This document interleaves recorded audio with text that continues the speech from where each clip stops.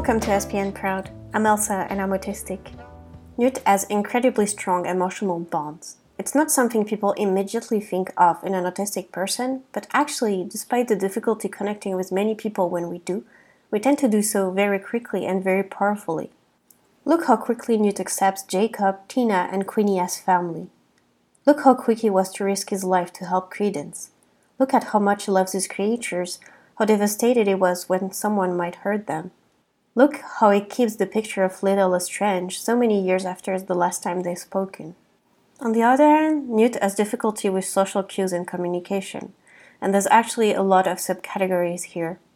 He clearly has a lot of difficulty maintaining eye contact, which I feel is one of the most well-known traits and one that I picked up really early on. He has trouble talking when he's flustered, which is a typical verbal difficulties, and he seems frustrated when people don't immediately understand his point of view, which is pretty common in autism and linked to something called theory of mind, which I already spoke about in a previous episode.